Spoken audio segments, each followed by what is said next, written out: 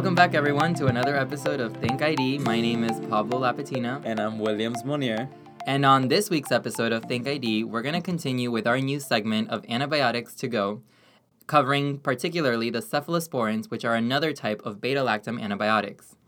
Cephalosporins are classified into generations 1 through 5, and these generations are supposed to help guide their spectrum of activity. You would think that as you increase in generation number, you increase in spectrum of activity. And for the most part, this is true. However, there are some subtleties that you may notice as we move throughout the segment. Before we get into each generation, cephalosporins as a class have a couple of things in common. The first being that they have a cross hypersensitivity with penicillins. Many publications refer to the percentage of this incidence as very wide. It's very different. However, for the most part, it's probably somewhere around 3 to 5%. The second thing is that they're not susceptible to penicillinases, but they are susceptible to cephalosporinases. These two enzymes are a type of beta-lactamase enzymes, which we'll discuss further in a future episode. And then finally, the last thing they have in common is that no cephalosporin covers C. difficile, Enterococcus, Listeria, and KPC-producing Enterobacteriaceae. I remember this acronym as CELK, C-E-L-K. That's good. So also, it's really important to note that no cephalosporin covers anaerobes, atypicals, or any other miscellaneous organisms, except cephamycins, which are a particular type of second-generation agent that we will discuss shortly.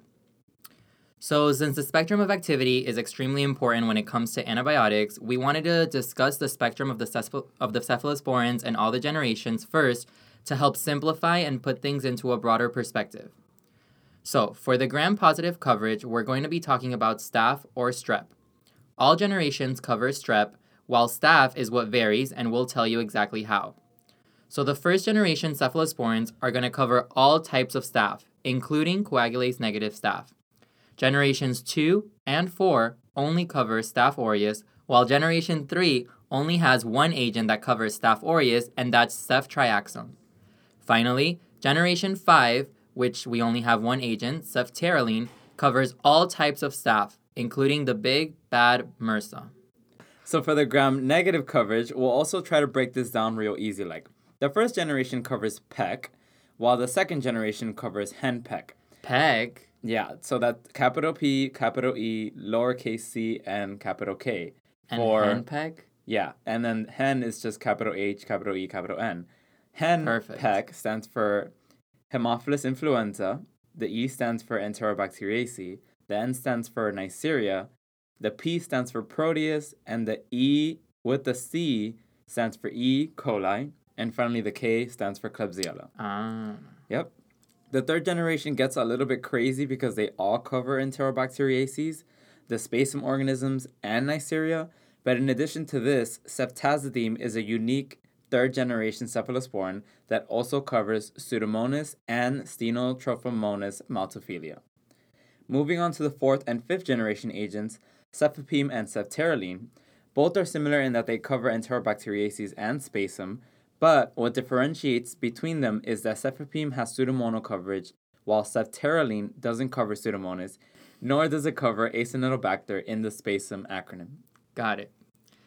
So since that pretty much takes care of the spectrum of activity, which mainly, as we discussed, was gram-positive and gram-negative coverage, with the exception of cephamycins, the rest of this episode will focus on which agents fall under each generation and their respective adverse effects. So let's get right into it. For the first generation cephalosporins, we have cefadroxil, cephalexin, and cefazolin. Cefadroxil and cephalexin are the oral formulations, and cefazolin is available as an IV. Unfortunately, there are many cephalosporins, and knowing which falls into which generation is mostly up to your memory. However, in the classroom, professors will typically specify which agents you're most likely to encounter, and then on rotations, you're going to get to see the most commonly used agents at your institution, and this will hopefully make it easier for you guys to recognize and remember them. The first generation cephalosporins we just mentioned are the drug of choice for MSSA. This is really important because these agents are often used when de-escalating therapy once susceptibility cultures come back and show that they're susceptible to methicillin, and there's no other organisms that are suspected to be involved in the infection. Their adverse effects are similar to other beta-lactams, as we've discussed in previous episodes. We'll move on to the second generation cephalosporins now, which include cefaclor, cefuroxime, cefprozil, cephalotetan, and cefoxitin.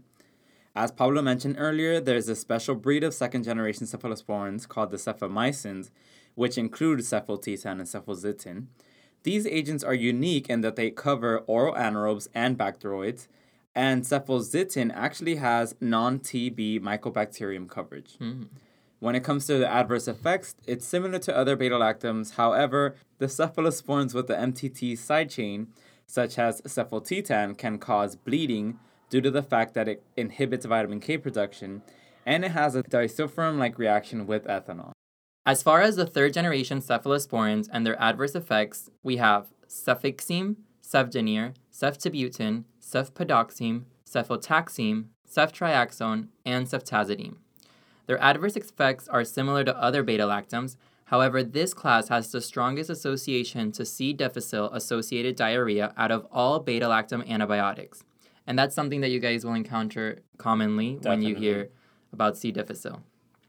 So, cefpodoxime has an MTT side chain like the second generation cefoxitin, which, as you remember, causes it to inhibit vitamin K production and leads to a risk for bleeding and a disulfiram-like reaction if taken with alcohol.